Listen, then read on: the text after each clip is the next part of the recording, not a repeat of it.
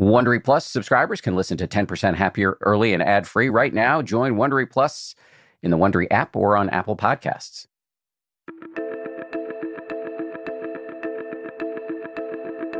This is the 10% Happier podcast. I'm Dan Harris.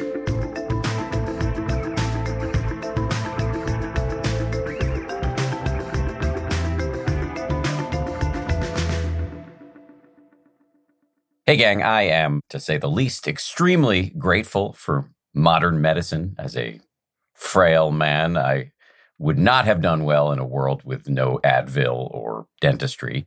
And yet, my guest today, who's a renowned doctor, says modern medicine is actually overlooking something crucial, the pernicious impact that modern living has on our minds and our bodies. In other words, we're surrounded, per my guest, by these hidden societal and structural sources of stress. And most of us, as well as most of our doctors, aren't thinking about how to treat or prevent these factors that are degrading our happiness and our immune systems. Dr. Gabor Maté is a best-selling author with an expertise on everything from stress to addiction to ADHD. His latest book is called The Myth of Normal: Trauma, Illness, and Healing in a Toxic Culture.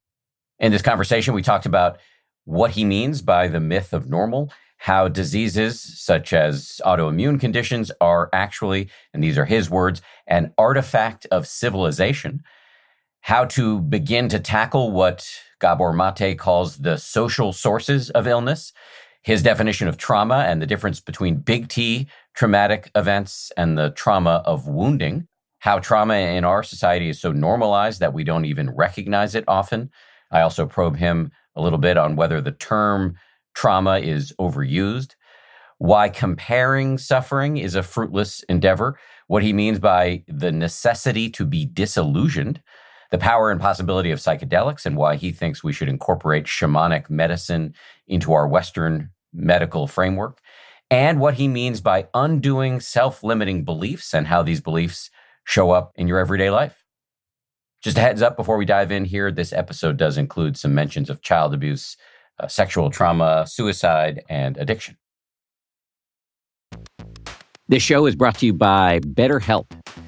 I got to tell you, I feel so much better when I talk about my anxiety instead of keeping it bottled up.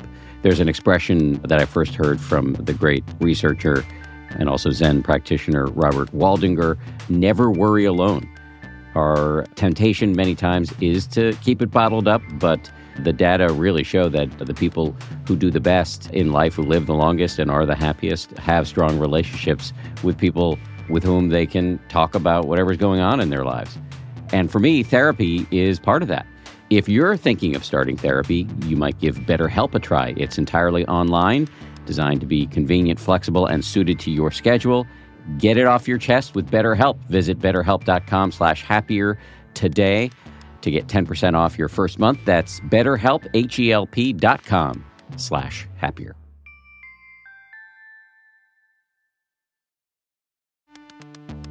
You can count on T-Mobile to help keep you connected after investing billions to light up their network from big cities to small towns. T-Mobile is America's largest 5G network.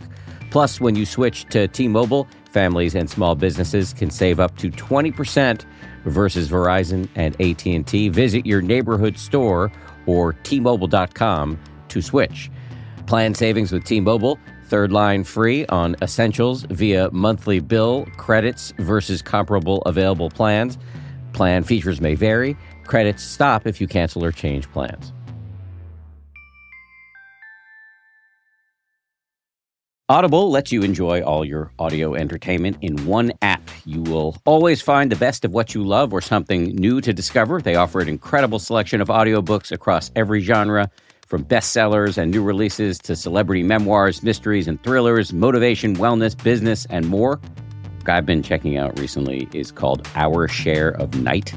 It's technically, I guess, a horror, but it's definitely literature. I mean, it's incredibly well written, absolutely fascinating, and it really does rhyme with some of the themes that we explore on this show. I highly recommend it, although I'm only through the first 15-20% of it, but I highly recommend it. As an Audible member, you can choose one title a month to keep from the entire catalog, including the latest bestsellers and new releases. New members can try Audible free for 30 days. Visit audible.com/10% or text 10% to 500-500. That's audible.com/10% or text 10% to 500-500 to try Audible free for 30 days. Audible.com/10%. Dr. Gabor Maté, welcome to the show. Nice to be with you. Thank you, Dan. What do you mean by the myth of normal? So as a physician, when I look at people's health, life is possible and health is thriving within a range of normal parameters, like a normal body temperature or a normal blood acidity or normal blood pressure range. So in that sense, what is normal is also what healthy and natural. But in society, what was considered normal, the things that we're used to, the things that we think have to be the way they are, I'm arguing is neither healthy or natural. So I'm saying that the norm in this society is actually making us sick in many ways. That's the myth of normal.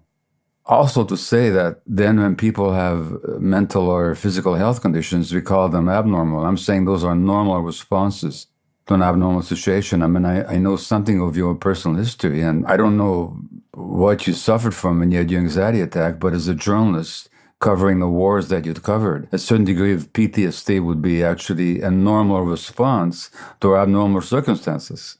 So where's the abnormality, in the individual or in the culture? I'm saying it's in the culture. What are the aspects of our culture that you consider, from the historical perspective, the wide perspective of our species, which runs back many millennia, what are you considering abnormal and unhealthy? Well, if you want to know what an elephant is like, if you looked at an elephant in one context, you would say the elephant is a big animal that spends most of the time sleeping, gets up every once in a while to eat, walks around a little bit, and lies down again. That's if we studied an elephant in a zoo. But if we studied the elephant in its natural habitat, we get a very different sense of what an elephant is all about and what their true nature is. Now, human beings have evolved for hundreds of thousands of years.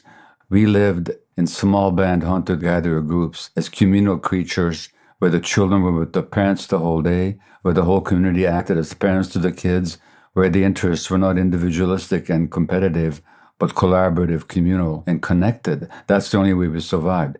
And we lived like that until about 15,000 years ago. So our own species, which has been on the earth for, say, 200,000 years, if that could be expressed in 1 hour, until 5 minutes ago, that's how we lived.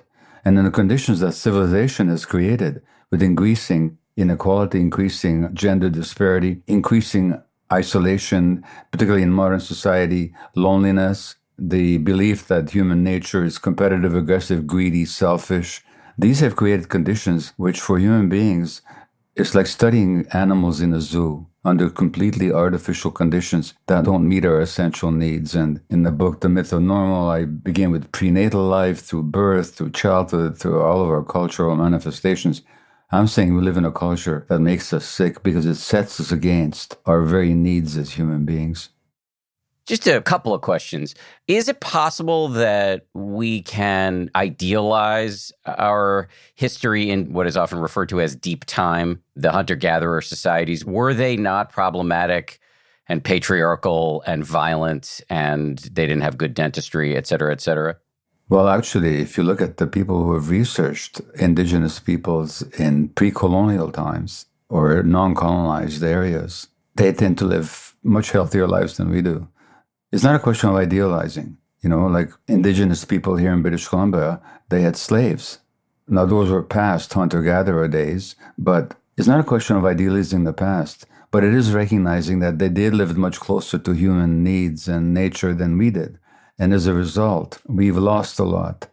It's not a matter of giving up on the achievements of civilization, science, technology. Those are astonishing accomplishments. But we also have to recognize what we've lost in being disconnected from our own true nature. So we can't idealize the past, nor can we aspire to go back to it, nor should we want to. But let's get conscious about what we're missing in the way that we're living our lives. And in terms of human relationships and interactions and family life and community, they were much more adept than we are. And the way they parented their kids, they were much healthier than the way we parent our kids.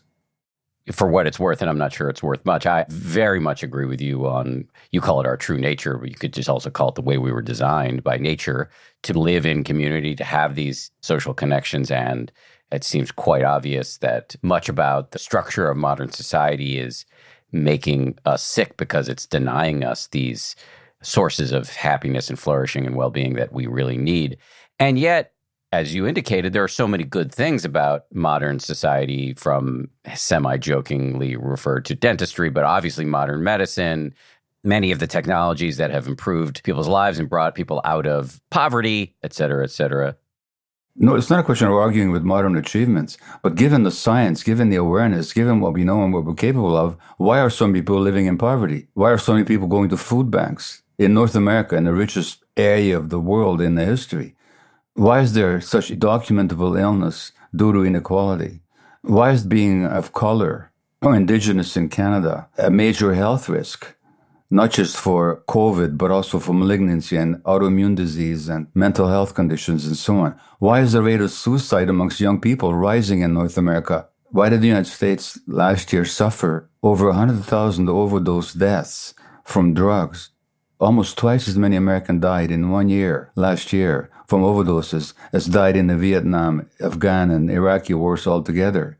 And the real question is, given all the technology, information, and capabilities that we've garnered, why are we doing so badly? Why are more kids being medicated and diagnosed with all kinds of mental health conditions? You have answered this a little bit, but you just asked a bunch of questions starting with the word why. Can you say a little bit more about why you think we're seeing more addiction, more suicide, more illness? What is going on? Well, when you look at illness, you can look upon it as an individual, maybe genetically determined misfortune. That's one way to look at it. But that doesn't explain anything. And why is this misfortune increasing in the modern world, despite the advances of modern medicine? Why is there more autoimmune disease now? Why in the 1930s there was a gender ratio of multiple sclerosis that was 1-to-1, and now it's 3.5 women for every man? It's clearly not genetic because genes don't change in a population. Why are more kids being diagnosed with ADHD? My fellow physicians basically think that it's a genetic mental health condition. I say it's not genetic at all. It has to do with social conditions. So the question is, do we look at pathology as a misfortune in a particular organ in an isolated individual, or do we recognize that it's a response to the environment? Now, if we recognize that, we have the answer. Because emotional stress is a significant physical factor. It's not just an emotional event, it's a physiological event. So that modern science has shown that mind and body cannot be separated. It's one unit. When things happen emotionally, they happen physiologically. The emotional factors affect our immune system, our hormonal apparatus, our nervous system, our guts, our heart, and so on. So, a study out of Harvard 3 years ago showed that the higher the symptoms of PTSD in a woman, double the risk of ovarian cancer. In other words, emotions can't be separated. An American study showed that the more depression in a woman, the poorer her prognosis with breast cancer is. So the mind and body can't be separated. And as an American physician, George Engel, pointed out in 1977, we are biopsychosocial creatures, which means our biology is inseparable from our social relationships, our psychological dynamics. Now we can look at the source of problems in how we live our lives in a social, psychological context. And the more stressed we are, the more illness of mind and body we're going to have. You want to know why more kids are killing themselves? Why more kids have ADHD? Because conditions of parenting have become so stressed that kids are being left bereft of their emotional needs being met. And that's why they're in despair. And that's why they're tuning out. And that's why they're hyperactive. And that's why they're oppositional. And that's why they have anxiety. So these are normal responses to abnormal circumstances. Or in my own country, Canada, if you're an indigenous woman, your risk of rheumatoid arthritis is 6 times greater than the average. And women in general have 80% of autoimmune disease. Why? Because they're the most stressed segments of society for all kinds of reasons. And so then the question arises, is it a case of individual pathology, or does it represent a social malaise? And I'm saying that the two cannot be separated. I know objectively privileged people who've gotten very, very sick at a young age. So it can be just a genetic thing or bad luck or whatever, but it also can be a societal thing. No, I would push back against what you just said, if I may. I didn't say that only poor or people of color get sick. I said the risks are higher proportionately. I mentioned earlier, indigenous women in Canada have 6 times the rate of autoimmune disease of rheumatoid arthritis than that of anybody else. This in a population that before colonization had no rheumatoid arthritis whatsoever. But that doesn't mean that in this society, stress doesn't spare any sector, any segment, any stratum. But I would say that those people that were privileged, economically or socially speaking, who got sick, they had a lot of stress in their lives, including probably childhood trauma. And stress and trauma, scientifically speaking, are documentably significant sources of physical illness because of the mind-body unity. And so you don't have to be poor or of color or oppressed to develop illness. It's just that the more you are oppressed and the more you're stressed, the greater the risk goes up. In this society, if you look at the sources of stress, the scientific studies on stress, what drives physiological stress are loss of control, uncertainty, lack of information, and conflict. And those kind of stresses permeate all strata of this society. So everybody's at risk. This is what I'm trying to get clear on, though, because even in the hunter-gatherer societies, people got sick. And this isn't me pushing back on you. This is me just trying to understand. The illness does happen. You're just saying the odds go up if you are stressed, and the odds of stress go up if you are in a marginalized community. Is that close to accurate? There's a lot of truth to that. But again, if you look at indigenous societies, they didn't used to have autoimmune disease at all. Autoimmune disease is an artifact of civilization. I'll give you an example from South Africa. During apartheid days, when black people moved into the cities from their tribal villages, they began to develop rheumatoid arthritis at much higher rates. So the more alienation, the more disconnection, and the more stress you get, certain kinds of stress, the more illness you're going to have. And now you're having autoimmune diseases in cultures that never used to have them at all due to globalization. In China now, under the impact of industrialization, increased social isolation, the destruction of community, all in the name of economic progress, which has been pretty remarkable in China in the last 40 years or so. They've also developed mental health conditions, ADHD, addictions, and so on. So the real question for all of us is, how can we maintain economic progress, which of course is very unequally distributed, as we both know, and the inequality is rising over the last several decades. But nevertheless, how can we maintain our modern achievements and at the same time also maintain our health? And that's the challenge. You articulate that well, and I want to make a hard run at that question because I know you have a lot to say about it. But before we get there, let me see if you're open to hitting another issue, which you spent a lot of time on in your new book, which is, given that so many aspects of modern life appear to be making us sick, what can we do as individuals, not on a structural level, but as individuals to reclaim, and this is the word you often use, our wholeness? Yes. So the essence of trauma is actually a disconnection from the self. Now, how to say this clearly? That's not in itself a bad thing. Take an extreme example. If I'm being abused as a child, it's unbearable for me to be with the emotional pain and fear and terror of what's happening to me. So to disconnect from myself is a survival mechanism. But it also means that now I am separated from my emotions and from my gut feelings, which put me at risk for stress later on. So those early adaptations that are necessary, like in my case, I talk about my infancy as a Jewish infant under the Nazis, tuning out from the terrible things that were going around me was my way of surviving. Later on, I'm diagnosed with ADHD because I have a hard time staying present because staying present was so painful for me as an infant. And that's happening when my brain is developing. So that absent-mindedness, that tuning out gets programmed into my brain, because that's another piece of news that unfortunately science has established, what medical practice doesn't appreciate, is that the human brain is shaped by our emotional interactions with the environment. And so the essence of trauma is that disconnection from the self, which at the time served a survival function, but later on it becomes a problem. And so, you live in New York, where I live in Canada, it gets pretty cold in the wintertime. We adapt to that by putting on warm clothing. But what would happen to us if in the heat of the summer we're still wearing that warm clothing that we donned in the wintertime? It would make us sick. So the same adaptations that in the one context helped us now will undermine our health. That's the nature of traumatic adaptations in childhood, is that they're necessary for immediate survival, but then they create pathology later on. And so the individual task is to reconnect with the self that trauma disconnected from us. That's a shorthand way of saying something that I spend many chapters in the book on, outlining the pathways to wholeness. In fact, if you look at the word health itself, the source of the word health is an Anglo-Saxon word for wholeness. And in Hungarian, which is my mother tongue, literally to say health is to say wholeness.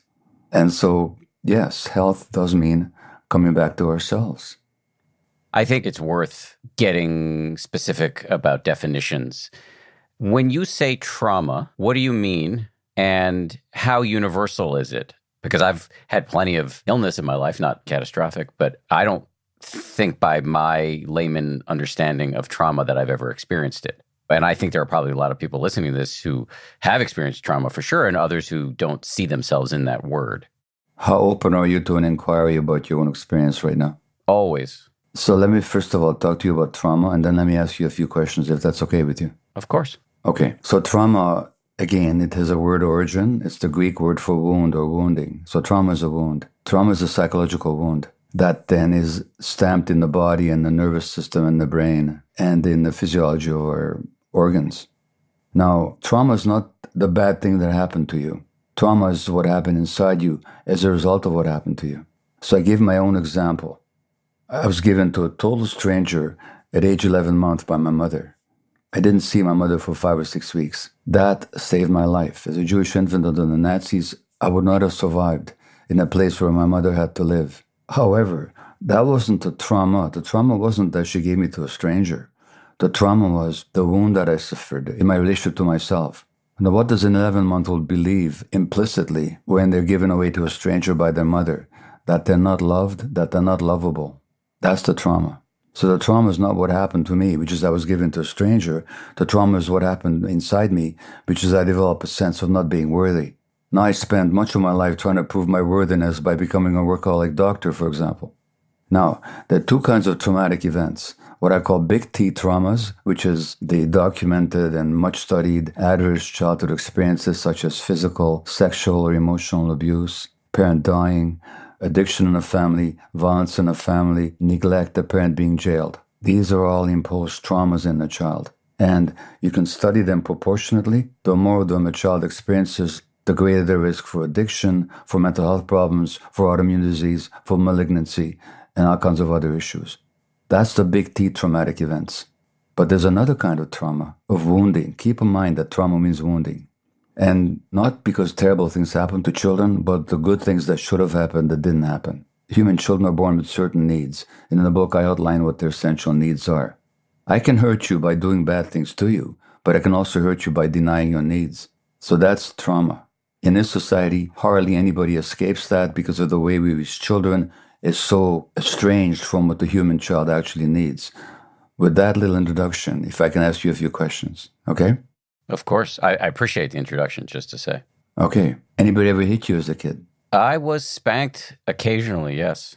I remember once in a great while, my one parent or the other would, fold me or my brother over their knee and spank us on the tush. And our nanny would occasionally smack us on the tush with a spatula. Okay. Do you have kids? Yes. One boy, Alexander, who's 8. Okay. How old were you when you were, as you say, hit on the tush? And you say that rather dismissively, but how old were you then? I'll cop to that, by the way. I don't recall my age. Well, give me the earliest rough estimate that you can muster. Maybe 5 or 6. Would you hit your child when they were 5? No, and I wouldn't hit him now, and I can't foresee ever hitting him. Why would you not hit him? I don't think teaching kids that violence is the right answer. No, but wait a minute. That's a pedagogical answer. Why would you not hit your kid? Yeah, that's true. I love him so much that when I see him in pain, it gives me pain. So why would I cause him pain or me pain? You perceive that it would cause your child pain if you hit him? Yes. What does it feel like for a child to be hit by the person on whom they rely for protection and support and love? What would your son experience if you hit him at age 5?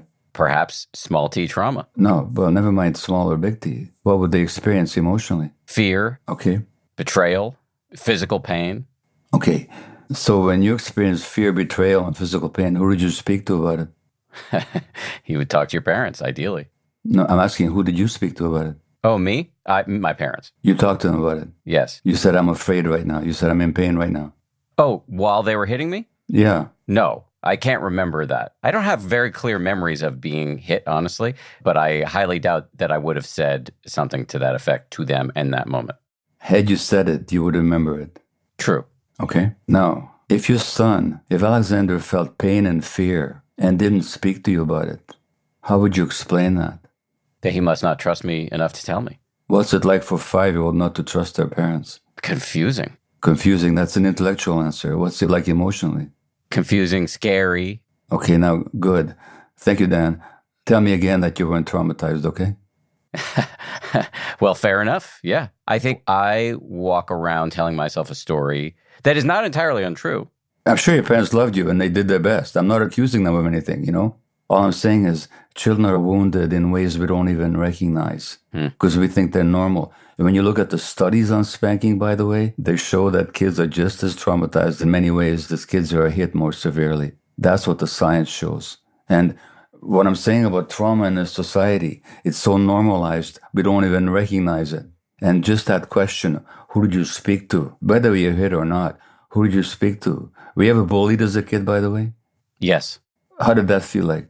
By the way, I was bullied and I bullied. I got it. That already tells me you were traumatized. Why would you need to bully somebody? Because you needed to feel bigger and better. Yes. Why did you feel that? Because you didn't feel good. Right. And didn't feel strong. These are all signs of trauma, I'm telling you. So trauma is very common in this culture. And by the way, who did you speak to when you were bullied? Sometimes nobody. Sometimes I did tell my parents. If your son was bullied and they didn't talk to you about it, how would you explain that one? Shame, fear. Right. And the first day you were born, if you were unhappy, did you express it? Yes. So somewhere you learned that your parents weren't available for you. And that's a disconnect, okay? And that's very painful. Look, in the book, I give a very well-known example that nobody recognizes as traumatic. If I told you about a 4-year-old girl who's bullied by neighborhood kids, and she runs into her home to her mother for protection, and the mother says, there's no room for cowards in this house. No, you get out there and deal with those bullies. How would you see that as parenting? How would you see it? Malpractice. And what's the impact on the child? I would imagine the child would not feel that they could trust their parent anymore as a source of comfort in adversity. And they mustn't be vulnerable. They have to suck it up. This story was told on public television in front of millions of people the night that Hillary Clinton was nominated for the Democratic candidacy for the presidency. The story was told as a wonderful example of resilience building parenting, and nobody commented that what was really being celebrated here publicly was the traumatization of a 4-year-old. And the message she got was not that there's no room for cowards in this house, because a 4-year-old kid looking for help from the mother is not a coward. You tell a mother orangutan not to come to the defense over a child, or a mother elephant, or a mother bear.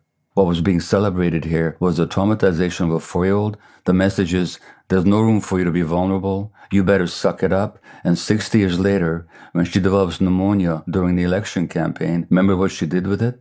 She hid it. She hid it. She collapsed with dehydration and fever in the street. And nobody in the United States commented. This is how normal trauma is in this culture. I'm not talking about politics here. I'm talking about our normalization of trauma. Although that has an impact on politics, and not to be partisan about it, her opponent is an even more traumatized individual when you look at his childhood. So yeah, the American public had the choice between the two traumatized individuals to run their country. I really appreciate this discussion about trauma because the word gets used a lot in, I think, not very helpful, non-specific ways. And the way you're clarifying it is helpful because, as I started to say earlier, I have this story, which is not entirely untrue, that I've just been extraordinarily lucky. My parents were, I have no defense for the spanking other than that it was the culturally done thing at the time, but they were incredibly loving and supportive, and I did feel really comfortable with them, and I grew up in a leafy suburb of Boston, et cetera, et cetera. And here I am talking to you who survived the Holocaust. And so by contrast, my story to myself is, you have no business associating yourself with trauma. Okay, look, Dan, if you were 5 years old and if you came to me, I got hit and I got bullied by neighborhood kids. And I'm really afraid and in pain, and I can't talk to my parents about it. Because you say you're comfortable. No, you weren't. If you were comfortable, you had talked with them about it. Mm. So there was some gaps in that comfort. Now, by the way, not criticizing your parents. I passed on my trauma to my kids. I'm not here to castigate anybody. I'm just talking about how it works. But let's say you come to me at age 5, or let's say your son comes to me at age 5. Put Alexander in that situation. He's being bullied, and he's not talking to you about it, but he's talking to me.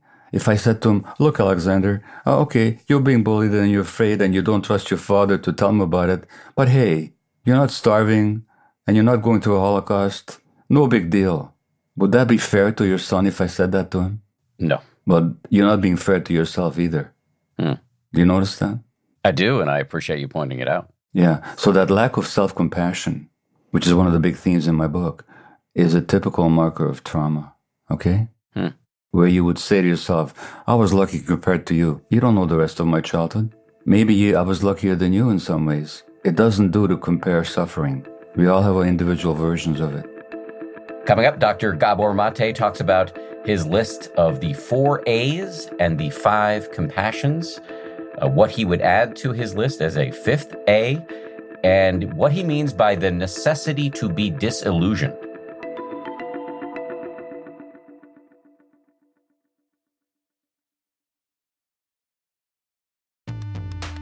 The weather's getting warmer. Time to ditch my jackets and sweaters for shorts and tees. I used to waste my money on clothing that would only last one season. That was until I found Quince. Now I've got high-quality pieces that never go out of style that I will be wearing year after year.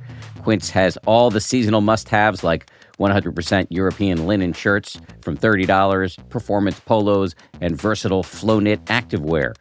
The best part, all Quince items are priced 50 to 80% less than similar brands. By partnering directly with top factories, Quince cuts out the cost of the middleman and passes the savings on to us. And Quince only works with factories that use safe, ethical, and responsible manufacturing practices, along with premium fabrics and finishes. I just made a big order at quince.com. I got 2 pairs of sweatpants that I've just had for like a week, and I already love them. I'm wearing them all the time. Sweatpants are a huge deal to me because I work from home and I want to look reasonably good, in front of my wife and stuff, but I want to be comfortable. And the Quince sweatpants do the trick. For me, the bottom line is they've got good looking stuff at low prices. Not a bad recipe. You should go ahead and upgrade your wardrobe. Go to quince.com/happier for free shipping on your order and 365-day returns. That's QUINCE.com/happier to get free shipping and 365-day returns. Quince.com/happier.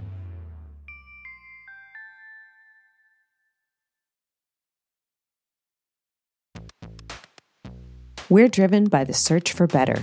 But when it comes to hiring, the best way to search for a candidate isn't to search at all. Don't search, match with Indeed. If you need to hire, you need Indeed. Indeed is your matching and hiring platform with over 350 million global monthly visitors, according to Indeed data, and a matching engine that helps you find quality candidates fast. Ditch the busy work. Use Indeed for scheduling, screening, and messaging so you can connect with candidates faster.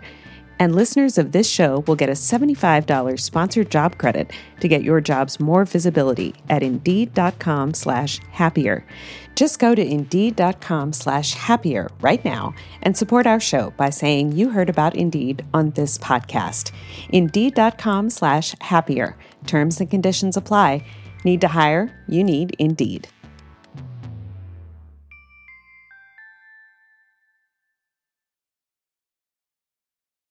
You have done a lot of great foundational work in this conversation up until this point. If you're cool with it, I'd like to go back to, if the world is making us sick, how do we thrive? And you dedicate a lot of time to this in your book. If it's okay with you, I'd like to start with one of the areas where you start, which is the 4 A's and the 5 compassions. Can you unpack the 4 A's and 5 compassions for us? Sure. So, in my work as a physician, both in family practice and in palliative care work and also in addiction medicine, I came to understand that people's emotional patterns are inseparable from their physiology. Nobody taught me this in medical school, but then there's all this incredible scientific research showing exactly the same thing, which also means that if we gain some emotional intelligence and balance, that can positively affect our physiology as well.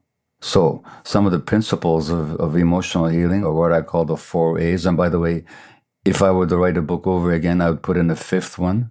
The 4 A's are agency. In other words, we take charge of ourselves. We no longer are just subject to the experts or to our own unconscious emotional dynamics. We take charge. So when people get sick, don't just assume that you've had this misfortune and this genetic bad luck, but that, yeah, there are things about your life that you can change, that you can gain agency over. That's going to promote your health. So that's agency.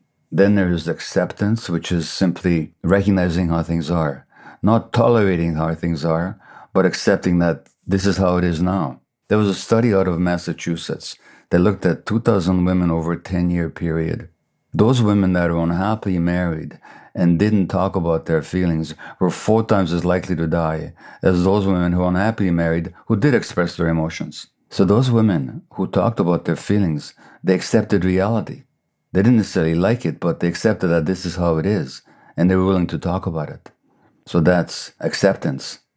Now, authenticity is an essential theme in my book because, as I pointed out earlier in our conversation, that disconnecting from ourselves, our authentic selves, is the essence of trauma. So reconnecting. How many times are people afraid to say no to other people because they're afraid of offending somebody? They want to say no to some task or some expectation, some demand of the world, but they're too concerned with fitting in. So they don't say no. They're not being authentic. That's going to cost you. When you don't say no, that's going to cost your body and your mind. You're going to have to pay a heavy price for that little no that you didn't say. When people don't know how to say no, their bodies will do it for them in the form of illness. So authenticity, connection with ourselves, and then healthy anger. If I were to get rude with you right now, or if I turn the conversation into kind of an aggressive assault on your psyche, one of your healthy responses would be anger. No, you don't do that. Healthy anger is a boundary defense. We have a circuit in our brain for anger. Nature gave that to us for a good reason. It's to maintain our boundaries.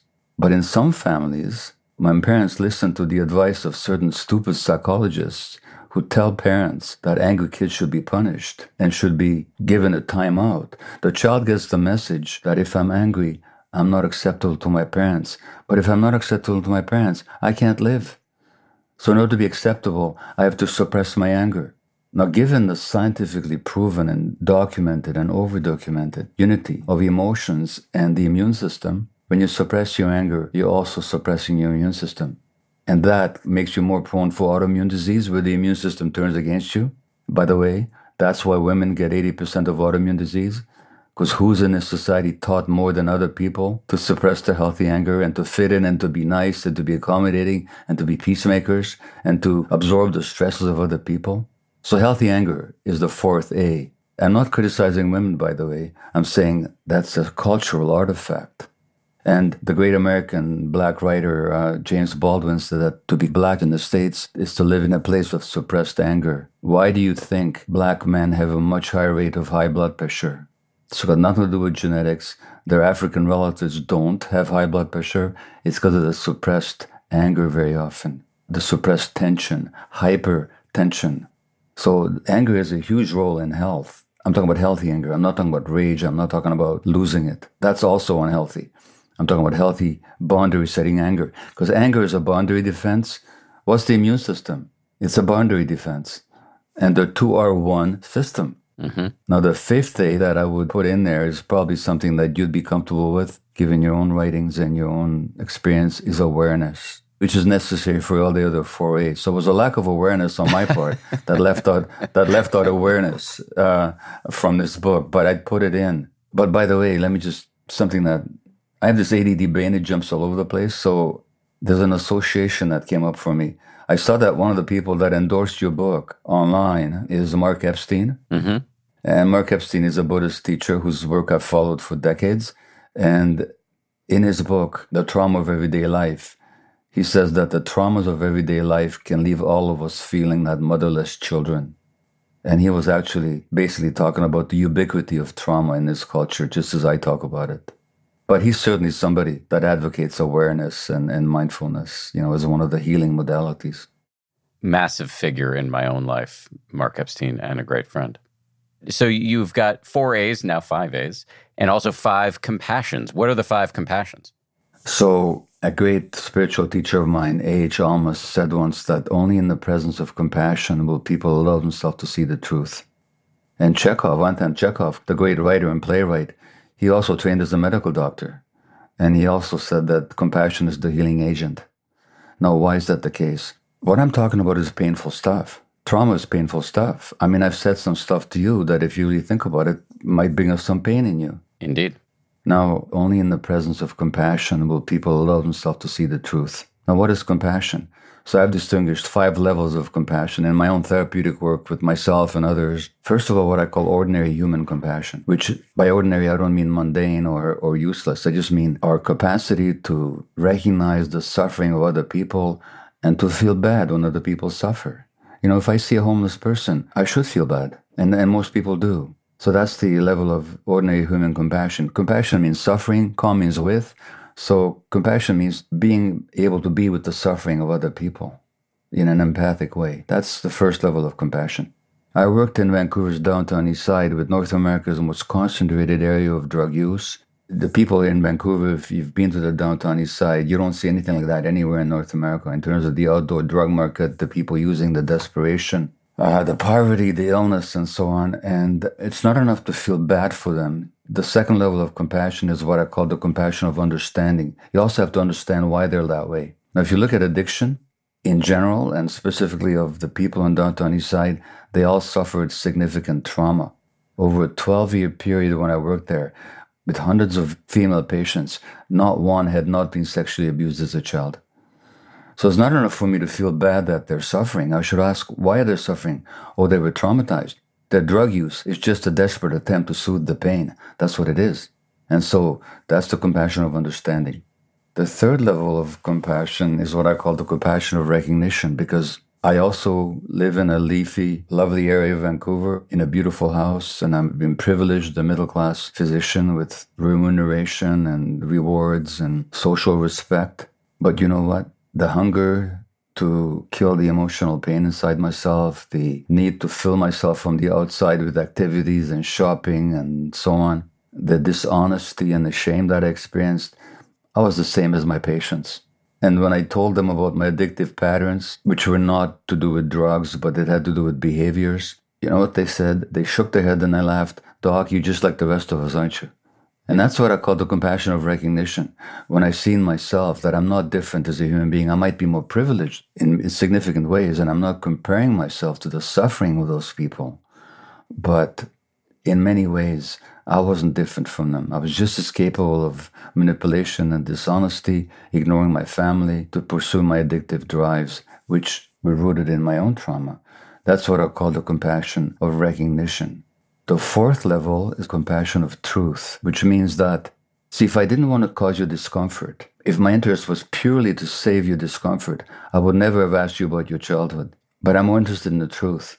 And I'm more interested if I can help you to recognize the truth in your own life. I'm more interested in that than whether or not I caused you pain. It wasn't my intention to cause you pain. My intention was that you should recognize some truth about your life. You got to be committed to the truth to help people. But you have to do so compassionately. Because without compassion, people are not willing to face the truth. The fifth level of compassion in this little journey through the compassion spectrum is what I call the compassion of possibility. I recognize in you, I recognize in me, I recognize in my downtown Eastside patients their essential humanity, their goodness, and their capacity to heal. And I recognize that even when they don't.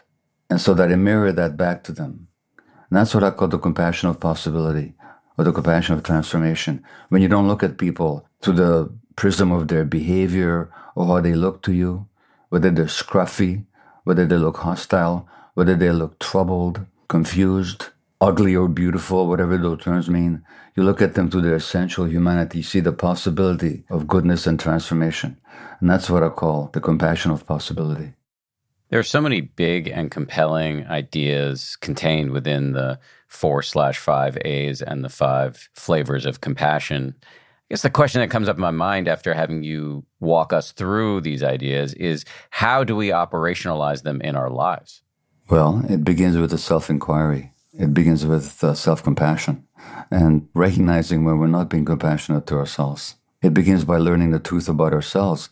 It also begins on a social level by, in the last chapter, what I call the necessity to be disillusioned. And people often say, I got disillusioned. And I say to them, would you rather be illusioned or disillusioned? Would you rather believe the false view of reality and write a book called Enlightenment Now? Or do you want to actually look at how things really are? So I think the necessity to be disillusioned about our own lives and about society in general is the first necessary step. You have to look truth in the face and say, this is how it is. And accept that this is how it is. Now, what are we going to do about it? What are we going to do about it in my own personal life? As long as my trauma is running my life, I'm like a puppet on a string. I'm like Pinocchio. And you know what Pinocchio says at the end when he becomes a real boy? He says, how foolish I was when I was a puppet. Well, this liberating myself from the strings of my traumatic imprints has been and continues to be a lifelong journey for me. But it's essential. And on a social level, it's the same thing. Do we not tell ourselves that we're living in the best possible society in the history of the world? Or do we look at all the things that are not working and why they're not working? And what can we do as a community, as a communality, as a species, as a society to liberate ourselves from these traumas that are so omnipresent, that are so everyday, as Mark Epstein points out, so ubiquitous and so unrecognized? What are we going to do? That's the question I'm going to leave the reader with. But if the reader engages with that question, with the sense of possibility, then I'll have done my job. You say you've been wrestling with becoming a real boy for many, many years for your life. What are the modalities that you've employed to do that? Therapy? I know you've worked with psychedelics. What are the hows of this work? Yeah. Well, so if I may say, I do outline a lot of that in the book itself, but to give you a quick answer, and by the way, it is a lifelong process. Sometimes I share with people my epitaph. You know what's going to say on my gravestone? It's going to be carved. It was a lot more work than I had anticipated. So this task of becoming a real boy is really a lifelong one, if my experience is any measure of that. And I'm far from finished with it. But I would say the how-to involves emotional work. So that may mean therapy or rigorous self-examination. It involves relational work. The biggest lesson and school for me has been my marriage relationship. And I've been married 53 years now. And at some point I had a decision to make. Do I want to be right or do I want to be married? Do I want to be a victim or do I want to be a partner? When I say a victim, a perceived victim, where I see my problems and my triggers as being the other person's fault? Or do I want to grow up and take responsibility? And fortunately, I'm in a marriage where that seeking for truth in ourselves and in the other has been an ethic that we've shared, not consistently and not always successfully, but it's been a significant theme in our lives and continues to be. So individually, internally, emotional work, relational work, spiritual work. In one of my books, I said that I have a profound relationship with meditation. I think about it every day, which is, I'm more, I think about it more than I do it. And, with my ADD brain, I can literally sit there and chant a mantra in my head for 20 minutes and be thinking about everything else for that whole 20 minutes. But you know what? Spiritual work, I think, is really important. And as much as I laugh at my own lack of discipline, it's been an important theme in my life as well. A colleague and a mentor and friend of mine, Dan Siegel, a psychiatrist, just wrote a book called Intra-Connected. Not even interconnected, intra-connected.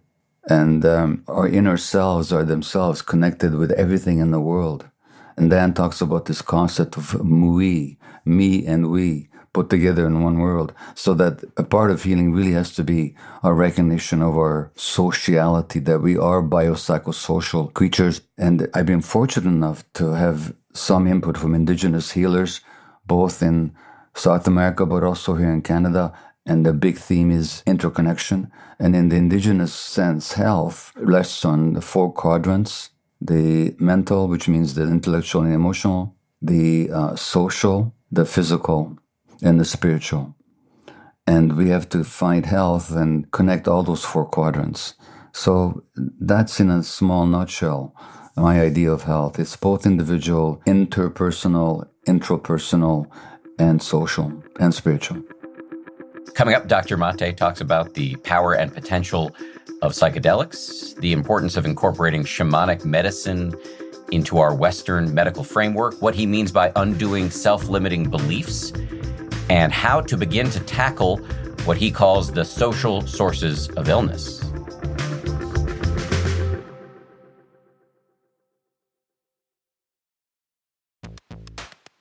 I love cats. I make no secret of that. We've got 4 cats. But here's the thing about felines. They poop a lot. You need kitty litter, and you need that kitty litter to do the job, which is why I'm proud to recommend Tidy Care Alert, which has long-lasting ammonia control, so your house or your apartment or your yurt or wherever you live does not smell like you have 4 cats or however many cats you happen to have. No judgment here. It's low dust and lightweight, which means no lugging heavy bags of cat litter up the stairs, and it's from the brand most often recommended and personally used by veterinarians. Tidy Care Alert uses color-changing crystals to detect potential concerns and help put your mind at ease. Let Tidy Care Alert help keep an eye on your cat's health.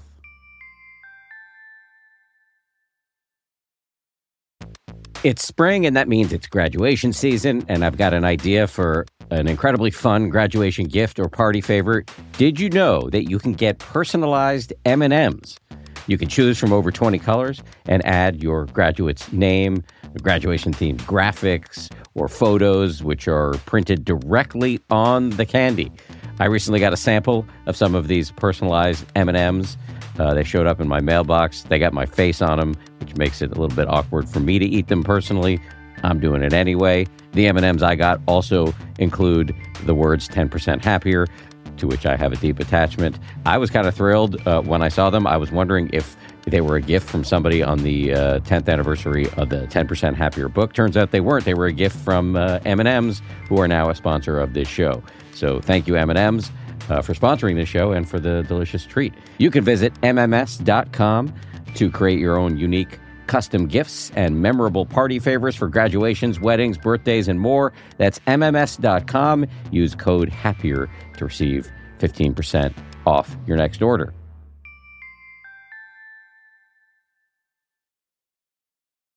I believe you've said, and please correct me if I'm wrong, that your work with psychedelics has helped make you kind of lighter over time. Yeah.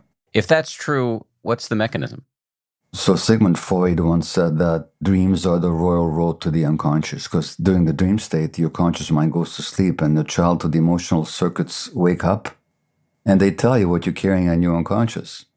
Now, I would say that psychedelics are the royal road to the unconscious because, again, well, we have to parenthesize this. This has to be in the right setting, with the right guidance, the right leadership. This is not, you take some substance and off you go. I don't recommend it. As a physician and healer, I've worked with psychedelics for about over a dozen years now, and I've seen what they can do for physical illness, for addictions, for mental health conditions. Very powerful healing possibilities. Why? Because the psychedelics, in the right context, with the right guidance, they remove the membrane between the conscious and the unconscious. So you get to see all the stuff that you're carrying unconsciously, that without your awareness run your life. The fear, the hatred, the panic, the anger that you've suppressed or separated from.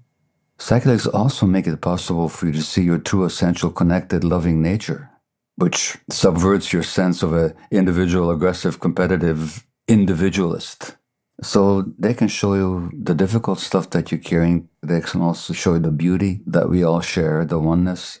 Now, shamanic medicine, the shamans are trained in ways that Western physicians can't even dream about. This is not to say that they're better. If I broke my leg or if I needed a valve replacement in my heart, I wouldn't go to a shaman. I don't want to go to a Western medical doctor, you know. But there are huge areas of health that Western medicine doesn't know what to do with, which comes to chronic mental health and chronic physical health issues. The best we can do is to mitigate the symptoms. Traditional medicines, shamanic medicines, have a lot to offer. They're not the panacea, and it's not one or the other. It's a question of recognizing value where we see it. So when shamans in the jungle worked with me, they saw things about me in one night of chanting without asking me a single question. And they saw right into my soul and what I needed in ways that 10 million Western-trained physicians couldn't have done over 10 million years. So I don't want to idealize psychedelics, and I'm not an evangelist for them, but I've seen their possibilities, and they're immense. So I'm with those many others who are advocating for their rational use, their research, and as we come to understand them, their incorporation into our healing armamentarium. When it comes to healing, there's another process that you recommend in the book, and it has to do with, I believe your term is undoing self-limiting beliefs. What's that about? Well, so my mother gives me to a stranger in the street of Budapest. I conclude from that I'm not lovable and I'm not wanted. What else could I conclude? So then, 35 years later, I'm a workaholic medical doctor. Why am I a workaholic? Because if I believe I'm not important and I'm not lovable, one way to make yourself lovable and important is to go to medical school. Now they're going to want you all the time. When they're sick, when they're being born, when they're dying, they're going to want you all the time. So you get to prove to yourself how lovable you are, how important you are. But the very fact that I'm not lovable just because I'm a human being and that I'm not important just because I exist, that's a limiting belief. Because the fact is, we're all lovable because we're human beings. We're all just, we're born that way. I shouldn't have to prove to anybody that I'm important. If I should have a stroke tonight and I couldn't work anymore, I couldn't speak anymore, does my importance of a human being diminish by 1 iota? No, it doesn't. And so that fact that I'm not important, that's a limiting belief imposed by trauma. And healing implies undoing those limiting beliefs. That I have to justify my existence. That I have to be pretty. That I have to be attractive. That I have to be acceptable to others. These are all limiting beliefs. And they limit our capacity to be truly ourselves and to really be fully alive in this world. So that's what I mean by undoing limiting beliefs. Is there a first step by which we can find out what our limiting beliefs are and work on them? Well, there are many first steps, but I can recommend a very easy one. This little word no that I talked about before. Where in your life do you have difficulty saying no? By no, I mean when there's a no that wants to be said, but you don't say it. And that shows up in two major areas, personal relationships or work. So let's say I come to New York, wherever you happen to live, and I phone you up and say, Dan, do you want to come for a cup of coffee? You don't feel like it because you're tired and you have other things on your mind, but you're afraid to disappoint me. So you don't say the no that wants to be said. So you come for coffee with me. Now, what's going to be the impact of that on you? What do you think? Maybe add to my burnout because I'm not taking care of myself. Exactly. Okay. So that's what I'm asking. Where in your life do you have difficulty saying no? Sit down for 5 minutes, take a piece of paper, and write down. This exercise is in the book, but where in your life do you have difficulty saying no? It's either work or personal relationships. The second question is, what's the impact? Well, burnout. In many cases, illness, or depression, or anxiety, or sleeplessness.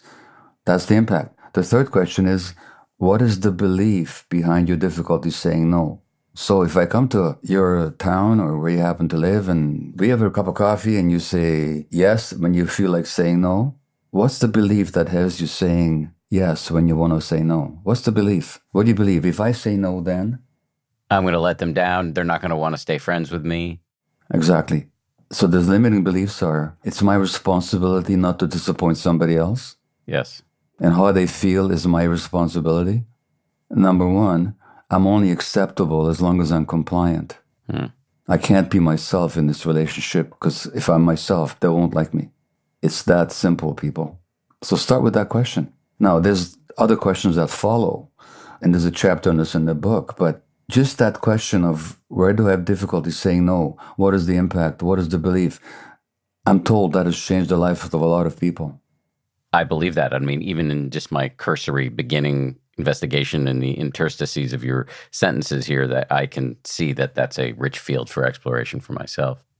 We're in the home stretch here, so I do want to make sure I get back to a question, and you dedicate a lot of time to this in the book. So this is a big question. But if you can give us a sense of what can we do structurally to keep the beautiful and mind-boggling conveniences and technologies of modern life while making sure we create a society where people aren't continuing to get sick psychologically, physiologically, and both.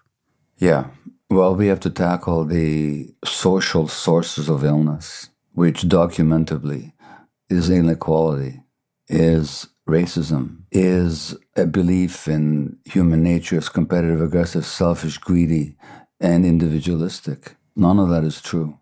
We have to incorporate trauma education. All the discussion that we had today on the mind-body unity and trauma and the impact of trauma on human health, the average medical student doesn't hear a single lecture about any of this in all their education. Incredible. This is in the face of all the science.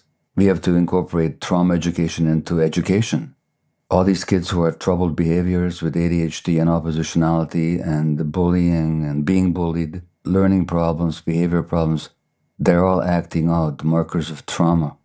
The average teacher sees them only as behavior problems to be corrected and controlled and suppressed.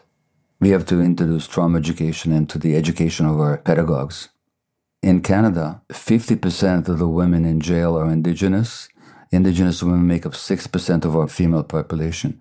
30% of the people in our jails are Indigenous. They make up 5% of our population. Why? Because they're the most traumatized segment of our population by colonialism, by ongoing racism, by the residential schools and all their horrors, by the abduction of the children from their homes, by the state and the church that went on for over 100 years in Canada. And there are similar dynamics in the States. Of course, in the States, you also have the history and the legacy of slavery and so on. And yet the average lawyer never hears a single lecture on trauma. Can you believe it? But they don't. And if you do the research on who's in jail, traumatized people, for the most part. We punish people for being traumatized. So let's get trauma conscious. That's achievable, doable. All the science is there, all the evidence is there. We have to turn our attention to that. This has been a fascinating discussion. I usually conclude with two questions. One is there something I should have asked but didn't? You know, the conversation has been so wide-ranging and so deep, and thanks to your willingness and courage, so personal that really I can't think of a single thing that we haven't talked about at this point. I appreciate that. If you'll bear with me, because many of my guests don't like doing this, but I'm going to try to push you a little bit to plug your book, any previous books, anything else you're putting out into the universe. For listeners who want to learn more from you, how can they do so? Well, thank you. So the book is called The Myth of Normal, Trauma, Illness, and Healing in a Toxic Culture. The book is being published in almost 30 languages internationally. It's been an 8-week New York Times bestseller. I have 4 other books. My first one was on ADHD. When I was diagnosed with it, it's called Scattered Minds. I look at the origins and healing of attention deficit disorder, in which I argue that it's not this inherited disease, but a response to the environment, and it can be healed that way. My book, When the Body Says No, the relationship between stress and illness, emotional stress and physical illness. My book on addiction is called In the Realm of Hungry Ghosts, Close Encounters with Addiction, in which I point out that addiction is not an inherited disease or a disease at all, and certainly not a choice, but it's a response to trauma. And Hold On to Your Kids, Why Parents Need to Matter More Than Peers, which I really beg you to read, Dan, because it's a really important parenting book. And I say that without arrogance in this case, because I'm not the main writer of it. The main writer is a friend and colleague and mentor called Gordon Neufeld, in Gordon's work showing that kids get too connected to peers in this culture. As a result, parents lose their influence, and that is toxic for their healthy development. If you go on YouTube, it's impossible to avoid me. Just put my name in there. The dozens of my lectures have been uploaded to YouTube. My website is Dr. Gabor Maté. My Instagram handle, whatever Instagram is, I never go on Instagram. My daughter handles it for me, but it's Gabor Maté, MD. I have a Twitter handle, apparently. Again, I don't deal in Twitter, but you can find me there as well. And there's a documentary about my work called The Wisdom of Trauma, which you can access online, thewisdomoftrauma.com. I'm easy to find, and I hope you look for me. Dr. Maté, I'm grateful to you for your time. Thank you. And for you, thank you very much. Thank you again to Dr. Gabor Maté. Thank you to you for listening. If you feel so inclined, it would be awesome if you could leave us a rating and a review. 5 stars if you're up for it. And finally, thank you to everybody who worked so incredibly hard on this show. 10% Happier is produced by DJ Kashmir, Gabrielle Zuckerman, Justine Davey, Lauren Smith, and Tara Anderson. Our supervising producer is Marissa Schneiderman, and Kimmy Regler is our managing producer. Scoring and mixing by Peter Bonaventure of Ultraviolet Audio. Nick Thorburn of the great indie rock band Islands wrote our theme. We'll see you all on Friday for a bonus.